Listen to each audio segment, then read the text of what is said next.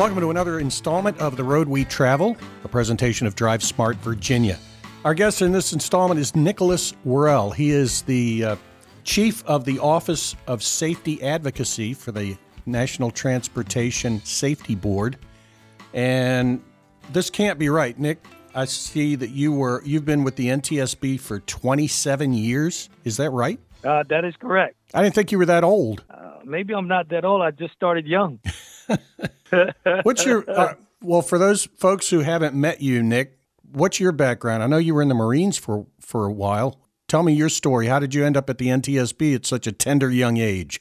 Well, I started out my journey, how I ended up at going to college in California. I'm originally from Barbados, and I migrated to Brooklyn, New York with my mother in 1986. And then I wasn't a big fan of New York City, and somewhere down the journey, I decided I wanted to head out west where the weather was more like Barbados type weather. And following that, once I got to California, I realized that I didn't have enough money to complete my education, so I had to figure out a way. And one of those ways that I utilized, and means to an end, was to join the Marines, get some money so I can accomplish my education. So following that, there was a program at the college that I was attending called the American Studies program that picked about 30 students every semester in the field of political science to come here in Washington, D.C. for a semester. And most of those students were government affairs students or political studies students who wanted to work on Capitol Hill. And that's where I wanted to go. But Capitol Hill, all of the positions there were filled. And I ended up, Steve Blackenstone, who knew from NTSB, he was in the government affairs at NTSB, who knew someone from the program. The director of the program asked him if he won't mind taking me at NTSB. And that's how I ended up being there. Was it like an intern spot at first? Yeah. I started out as a non-paid intern through this program for 4 or 5 months at NTSB. And then following that, it's funny you asked about that because last week we had our annual award ceremony, and I received the Chairman's Award, which is the highest award at NTSB. It's called the Chairman's Award, and I received that award. One of the things that they asked me about is that I mentioned is that I did not have citizenship at the time, and I actually had to go through NTSB to get my citizenship so I can actually work there for the agency. So following that 6 months, the NTSB asked me to stay on, and of course I was willing to, but then I had to do a hustle up to get my citizenship to be so I can work with the federal government. And the journey continued from there. Well, you've certainly done a great job over there. I've known you since you've been with Safety Advocacy. And you are a non-stop, a voice for traffic safety, and we really appreciate it. Well, thank you. And it's a pleasure working with you all, too. I think most people think of the NTSB when they see, blue windbreakers with NTSB on the back of them on people who are at the scene of a tragedy, like an aircraft crash or something like that. But the NTSB does a lot more than that. Can you kind of, in a nutshell, describe the NTSB's function? Well, our mission is to investigate crashes, accidents, and all modes of transportation. We find the probable cause and we issue recommendations to prevent it from happening again. So oftentimes when I give a presentation on advocacy or NTSB, I sort of lay it out this way.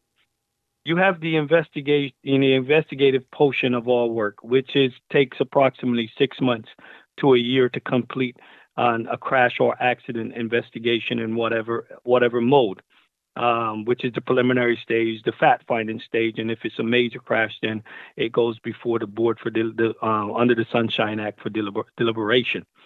At that Sunshine meeting, then they would issue recommendations. Those recommendations goes to a wide body, whether it's industry, whether it's private, whether it's state. We issue several recommendations over our tenure over our history. And those recommendations can fan out as a result of what we found in that crash or accident investigation for the sole purpose of improving and making better transportation safety for the traveling public. Now, we are not a regulatory agency. We often get confused between DOT, Department of Transportation, and NTSB. Many people see me and say, "Oh, you work for DOT." No, NTSB is an independent federal agency. We answer directly to the Congress and to the President. And there's a reason for that independence so that we will not be biased in our accident or crash investigation. So once that is complete, once we complete a crash investigation, as I stated, we issue those recommendations. And outside of once those recommendations are issued, the recipients don't have to act on those recommendations. They don't necessarily. We are not a regulatory organization. We can't slap you on the wrist and tell you you have to, but we encourage you to do so. So then that's where my job comes in. That's where other people's job, like the recommendation department at NTSB. So you have the investigation, you have the issuance of recommendations. But if we stop there, if we stop at the issue of recommendation, if we stop at the boardroom where we deliberate a crash or investigation, the work is not yet done, because we can issue recommendations all day long, and that doesn't mean that safety is improved. That doesn't mean that distraction or distracted driving laws are on the books. That doesn't mean that there's good educational factors. So that's where advocacy comes in. It's such an important role of the agency. And recently, our new chairman, Chair Hamidi, made the advocacy role as a part of our mission, recognizing the importance of effective advocacy following the crash or accident investigation, the issue of the recommendations, where we get on the boots. I call it boots on the ground, in the trenches, and out there hitting the ground and trying to convince people, if you act on these recommendations, you will save lives. So, for instance, maybe you would recommend that there be a federal seatbelt requirement. Right. And that would be up to the House and Senate, and they would determine whether to act on that or not. Exactly. That's simplifying, because, of course, it would probably go to a committee first and all that stuff. But right. So basically, you recommend the best course of action, and whether or not the interested parties take that course is up to them. Yes. Let's localize it a little bit. Let's take, for example, the NTSB called for a ban on all portable electronic devices while driving. That recommendation went to all 50 states. Has any state enacted that recommendation as yet? No. No. But do you still see us out there pounding the ground with people like Drive Smart Virginia and other people to make sure that laws are in the books and make sure that awareness is being raised about the perils around distracted driving crashes? We are. Although that recommendation has not been implemented by any state yet, don't mean that we are not working to get it there. We are constantly working. Now, again, the state don't have to act on it. And that's why we work with people like Drive Smart Virginia, AAA, and all of these various advocacy, third-party advocates to really push the message about what we think is good and right as it relates to that recommendation. Yeah, with handheld phone use while driving and not buckling up, the not buckling up thing is, ever since I've been doing this, which is about 7 years, just astonishes me that here in Virginia, there's between 15 and 20% of drivers don't buckle up. And it's a really intransigent group, that just don't seem to respond well to a message of, thou shalt not drive without your seatbelt on. So we've changed up, this month is Occupant Protection Month, and we're doing kind of a piggyback off of Virginia's for Lovers. The message is more, buckle up for the people who love you. And kind of the unstated thing is, if you won't do it for yourself, do it for them, trying a different approach. And hopefully that seems to be working. People get the message, but it really is kind of a tough nut to crack. Virginia does not have a primary seatbelt law for adults, driver, passenger in the front seat.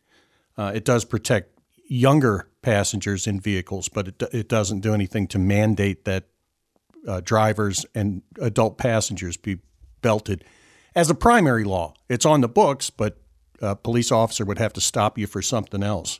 So that's what the NTSB does, which is investigate crashes and incidents, and then based on what you learn, make recommendations to the interested parties on what improvements or changes could be made to prevent such problems in the future. Is that fair? Yes, sir. And then we advocate that third piece of the puzzle. And part of that, every year, the NTSB prepares a most wanted list. And this, how would you describe the most wanted list? Is this the top priorities for the NTSB of things that they'd like to get through? Is this a blue sky list of kind of like, gee, we wish all these things would happen? What's the purpose of the most wanted list and what's on it? Well, the most wanted list was created in 1990. And it was created as a tool to raise awareness about some of those very recommendations that we had concerns about. All right. So it was created as a tool and a communication tactic to get to some of those recommendations, to talk about some of those recommendations that were out there. And that was one of the key purposes of it. Now, we consider it as one of the agency's communication strategy to focus our limited advocacy resources on the issues where we see have the potential to make the greatest impact, to prevent accidents and crashes, reduce injuries, and save lives. Okay? Mm-hmm. Really and truly in that time frame, the strength of our efforts is centered on our role as an independent safety agency, which makes us kind of well positioned with working with other advocacy partners like yourself to raise awareness, stimulate conversation, and challenge decisions makers to act on NTSB recommendations. So, in a nutshell, that's really what it is. And so it used to be every year that we do a bout of the round of the most wanted list, but we have since changed that to go to move to a 2-year cycle of the most wanted list. And we just can't change that for the sake of changing it, because a lot of things and pieces are tied to the most wanted list. It has to be an internal board approval to change it. So a couple of years back, we changed it to a 2-year cycle because we wanted more time. We found that every year we was turning around so quickly and starting when we finish one list, we were back into the second list. So we wanted to give more time for the advocacy team and the collaboration with partners to advocate for the most wanted list. And we found it had worked. And just as recent as this year, we have now pushed it to a 3-year cycle, which gives us good time to really see some actionable steps to move the needle on some of these issues that are on the list. As you can tell, it's sometimes really difficult to really see action on our recommendations. Sometimes it may take years. I know of recommendations that maybe take almost 50 years, positive train control, for example, to be implemented. So the board collaborates. It takes what people don't know, it takes us almost a year to complete our planning, our research, planning, execution, and evaluation of the most wanted list to get us where we want to be. So it's a lot of internal planning before you see it roll out. And it's a multimodal list, to let you know, Rich. It's not a list just with highway safety, although we see most of the fatalities are in the highway area. For example, this year's list, you have things like require and verify effectiveness of safety management system and revenue passenger carrying aviation, install crash-resistant recorders, and establish flight data monitoring program. For the marine side of things, there's one item: improve passenger and fishing vessel safety. Then we have pipeline, railroad, and hazardous material, which improve pipeline leak detection and mitigation, improve railway worker safety. But we have 5 issues targeted at the highway safety area, because, as you know, Rich, we are seeing over 36,000 lives lost, and the uptick is still there as predicted. So we have implement a comprehensive strategy to eliminate speed and related crashes, protect vulnerable road users through the safe system approach, prevent alcohol and other drug impaired drivers, require collision avoidance and connected vehicle technology in all vehicles, and then eliminate distracted driving. So that's the list. It's typically around 10. We would like it to be less, 5 preferred if we can, but we understand that there are a lot of issues that need our attention. Are there items that repeatedly show up on the most wanted list year after year? Yes, indeed. Most of these items appear. Eliminate distraction, for example, has been on there maybe about for 7 years because the problem is still existing. Although they go on the list when the cycle comes around, we can't just decide to take it off when the problem still exists. And for all of these issues, you might see them cycle around every 2 years, every 3 years. Now they're back on the list unless we see some kind of measurable action where we say, okay, we can take this off the list right now and give it some other attention elsewhere. So yes, to answer your question. So the list, that kind of makes me think of the list as a permanent document that changes. Things are added, things are tweaked, things are taken off the list if they improve. But the list isn't, like a new list every 2 or 3 years. It's just updated. Well, it's sort of updated, but we consider it new because it's the new most wanted. But it's updated.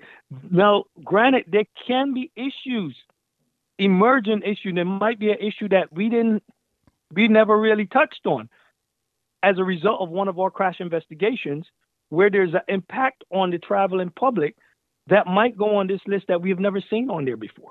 So, like something, for instance, like some partially autonomous vehicle or something had a glitch in its software, that would be something that you would need to address. You can't wait around 2 or 3 years to address that. Right. So if there's something that we need is urgent or needs to be addressed immediately, there are loopholes within the development of the most wanted list where the board members or leadership can recommend adding an item on the list. The current list, did that come out this year? Yes, that came out last year. April 6th last year, we launched that. We're going in now to our second year of that list. I'm sorry, go ahead. No, you go ahead. Okay. Well, I was just going to ask, what are the highway safety issues that are on the current list that we could talk about? Right. And I just mentioned those 5 to you. Implement a comprehensive strategy for speed and related crashes. Protect vulnerable road users through a safe system approach. Prevent alcohol and other drug impaired driving. Require collision avoidance and connected vehicle technologies on all vehicles and eliminate distracted driving. That sounds like our list. That's pretty much it. When COVID restrictions went into place, vehicle miles traveled went down went way down the first year. Came back up a little bit the next year, but still, I think we're still below normal vehicle miles traveled compared to other years in the past. But fatalities went up. Indeed. Does the NTSB have a take on why that? I mean, usually, obviously, when vehicle miles traveled go down, less people traveling, it's less traffic volume, to put it simply. You would expect there to be fewer fatalities, but that's not the case. Does the NTSB have any idea what was going on? Well, one of the big contributors of that as well, let's talk about speeding, for example. We saw more speeding related crashes during that time frame holistically. If you look at the reports from NHTSA, National Safety Council, and other places, people were a little more reckless in their driving because the roads were clearer, right? There was a great deal of more speeding, and you can attest to that as well on the roads. Well, we were seeing the state police post on social media speeding tickets well over 100 miles an hour. And they were, it's like every week they'd put up a picture of a speeding ticket that was just outrageous. It was super speeders is what they're calling them.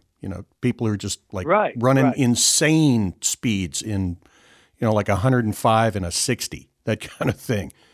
And also, we saw fewer injuries in Virginia, but more fatalities, which kind of indicates to me, at least as a layman, that the crashes may have been more severe. The average crash was more severe. Right.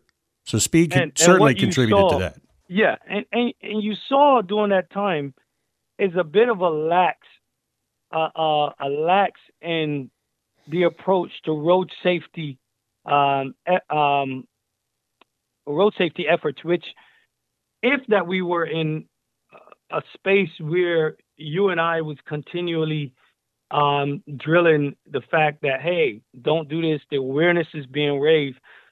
We went through that sort of, what do you call it, stalemate where everyone was trying to figure out how to message during this entire period of time during COVID. How do we keep the keep hammering the nail around the fact that don't speed, wear your seatbelt, don't drive distracted.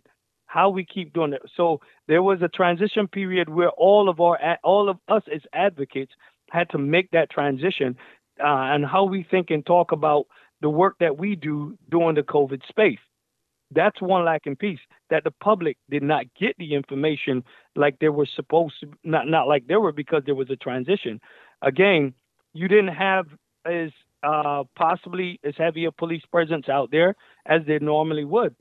And so, definitely people felt inclined to do things like, okay, no one is watching me. There's no accountability. Therefore, I can speed. No one is on the road. I can drive distracted. I don't need to wear my seatbelt. So these things that came because of a lack of a lot of different factors that played into the role of it at the end of the day. Well, the messaging at that time was kind of like, stay off the roads, don't travel, stay at home in the early months of the COVID outbreak.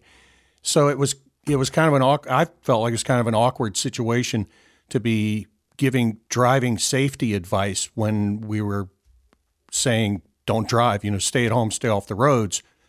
So it'd be kind of an awkward message, like if you must travel, be sure to wear your seatbelt, don't speed, don't drive distracted. You kind of had to caveat it by saying, if you absolutely positively have to drive, be sure to do these things so that you'll be safe. Right. Yeah, the messaging was a little awkward at the time because, you want to push a broad traffic safety message, but at the same time, you want to encourage people to not travel unless they absolutely have to. And that was the messaging, as I recall it back then. Right. I mean, if you look at it, speed and related crashes in 2020 increased by 17% from 2019.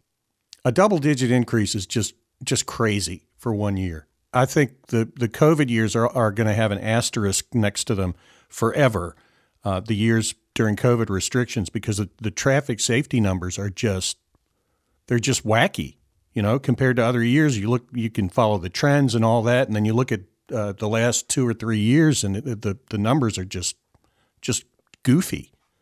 But I think and maybe you'd agree that is a small percentage of drivers that are out there taking those risks and maybe encouraged by lighter traffic volume to do so. I can somewhat agree with you, but at the same time, with the increase of traffic on the road, that means you get the increase of a number of different things as well. Although it was low, you get the increase of more crashes. At the same time, you get the increase of, yes, there might be a little more accountability out there. You get the increase of more distraction. You get you get the increase. One might increase in one area. You might get the increase now that we're back out more socializing. You might get the increase of impairment, which would more drinking, alcohol-related crashes, etc. So more good news. More messaging to be done. More outreach and education.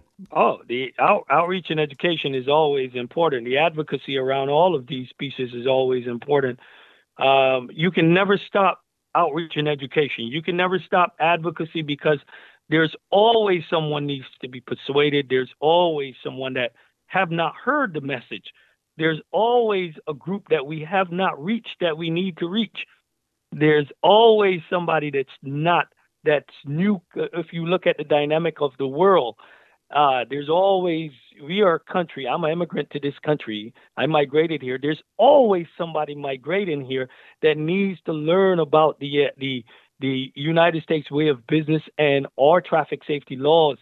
There's always someone coming from another country that are under the auspices. I did it this way in my country, but then they still have to learn how to do it according to the American rules and laws that are in place. So they still have to learn traffic safety on this side, on top of the volume of other things that they have to learn and understand. Yeah, and there's a new crop of drivers coming up every year. I mean, yep, just every day, brand new drivers, freshly hatched drivers every year. Yep. That have to learn that traffic safety message. But overall, I mean, the work that the NTSB and other federal agencies have done really has, and the Insurance Institute for Highway Safety also has had a terrific impact on safety in general, the infrastructure, the vehicles, compared to where we were, say, back in the 50s and 60s. I'm sure you've been to the IIHS facility in Ruckersville. They've got two cars. One's like a 58 Bel Air, and the other's another Chevrolet that was new at the time that they crashed the two head on into each other or slightly offset. Mm-hmm. And the damage to the passenger compartment of the old vehicle is just unsurvivable. I mean, you just take a peek inside and you go, there is no way anyone would have survived that crash. And then you look in the newer vehicle with the airbags and airbag curtains and everything, and the passenger compartment was completely unscathed. I mean, except for the airbags going off, you wouldn't have known by looking inside that it was involved in a crash.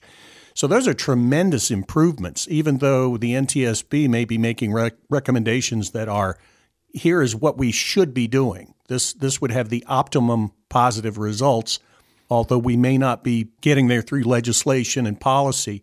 The improvements are getting done eventually. I think the public demands it to some degree. Yeah, I agree with you. I mean, because that's why we're here. That's why the federal government, that's why we are here to serve.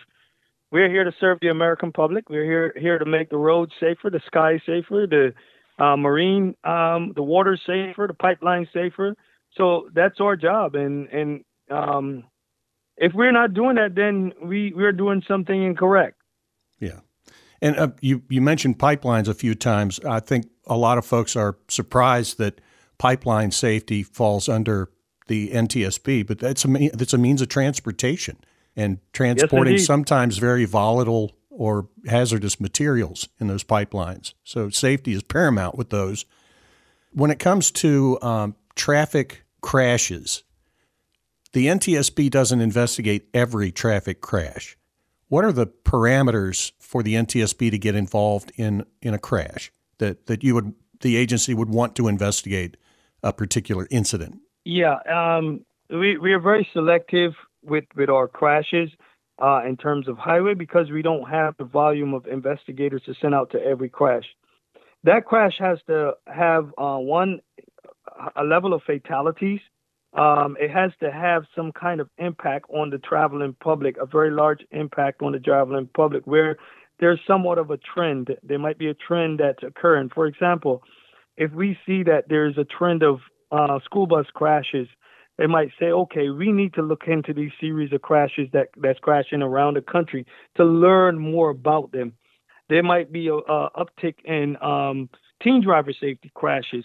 They might decide, okay, we need to look at this uptick and see why this is happening so that we can solve it for the good of the traveling public and issue some recommendations. So then, I mean, those are basically the criteria. It has to have some kind of national impact.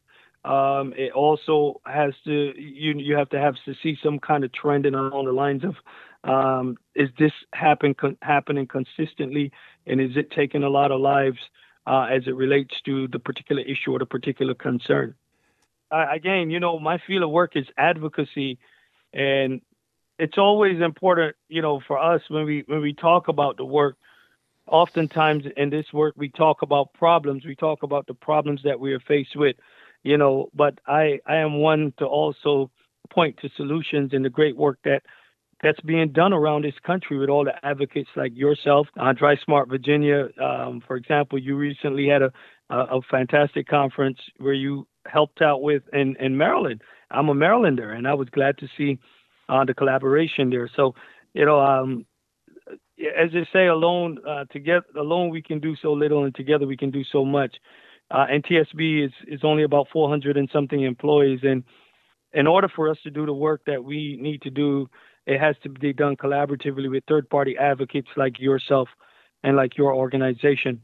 Is so important. So I really cherish the relationships that I've built or that we build with partners like yourself and others around the country that can help us to move the needle on these issues.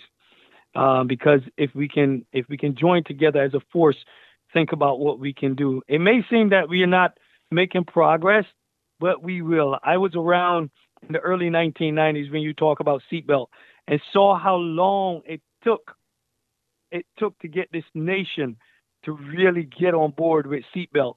Now, I know we said there's still about 20% of folks that don't, but think about where we have came when we first started to push and advocate for seatbelt laws in all the states. It was an uphill fight and an uphill battle. People pushed back against it from all sides, but we band together, we united, and we really moved the needle on that issue, as well as impaired driving, drunk driving, and all of those issues. I was reading a quote this morning that one of my staff sent to me by Margaret Mead that said, "Never doubt that a small group of thoughtful, committed citizens can change the world. Indeed, it is the only thing that ever have." And I love that quote. My staff sends that it was our Motivational Monday quote. And surely we can think about the changes that we can make if we continue to collaborate and work together. So I love the collaboration with you and Drive Smart and all of the other entities around the country. So for you that are listening to this podcast, reach out to us. We would love to continue to work with you all in some way, shape, or form to move the needle on transportation safety. Nick, what's your contact info if somebody would like to get in touch with you? Can you give us your email address? My email, you can contact us at, I will give you our Safety Advocacy email, because then if I don't get it, it's Safety Advocacy at NTSB .gov. Okay. Safety Advocacy at NTSB.gov. Got it. Safety Advocacy at ntsb.gov. That is correct. Safety Advocacy at ntsb.gov. Great. So in your 27 years at NTSB, what are the greatest improvements that you've seen in I guess we should stick with highway safety, since that's what Drive Smart Virginia does. But what are the best improvements, and what's the something that you're still disappointed in that hasn't improved? We oftentimes look at, as humans, at the 10% of what's not right, or what's incorrect. And we often overlook the 90% of what's correct and what's being done right. So, of course, there's a lot that needs to be done, and there's a great deal of work. I look at the body of work that we've done. Again, I mentioned seatbelts, and I mentioned child passenger safety. I can name a number of them: seatbelts, child passenger safety, the drunk driving and impaired driving laws that's been on the books, the work that we have done on graduated driver's license and teen driver safety improvement in that capacity. So there's a lot of them that I've seen a great deal of work have been done on. When you look at things that have been done in the aviation community is now one of the safest commercial aviation side of things. When I first started at NTSB, you were seeing accidents, crashes quite often. I can name quite a few. I go all the way back to Flight 427 that crashed in Pittsburgh. I was around for Value Jet, Alaska Air, and TWA 800, Egypt Air, So these are large commercial crashes, accidents that happen, and that was happening quite often, not only in the U.S., but in the world. So if you look at the work that have been done, knock on wood, in the aviation community, it's been a very tremendous improvement. And I don't work in the aviation side. I'm not an expert in aviation, but the advocacy work that was done there by the aviation community is really, you can say it was really a job well done, because, hardly you see very slim to none any commercial aviation crashes today. So Work is constantly being done, and that's why the work has to be continued. That's why advocacy is so important, because you have to go into a proactive mindset of preventing. We don't want any lives to be lost at all. Our goal is zero. So to make zero, to get to zero, you have to also go. You have to go into the mindset of preventive. Preventive. Do not wait till things happen to then start to act. You have to act now to prevent it from happening, so that that life or that loss, that family don't have to come grief to you or someone else about the loss that they're feeling as a result to a crash in any mode of transportation. In these times of social media, it's important to get the facts out there, and the NTSB does such thorough investigations that it doesn't leave a lot of room for the fantasy land stuff that tends to pop up on social media when there has been an incident. But the investigation is very important because there's so many opinions and yeah. There's a whole process, as I mentioned earlier.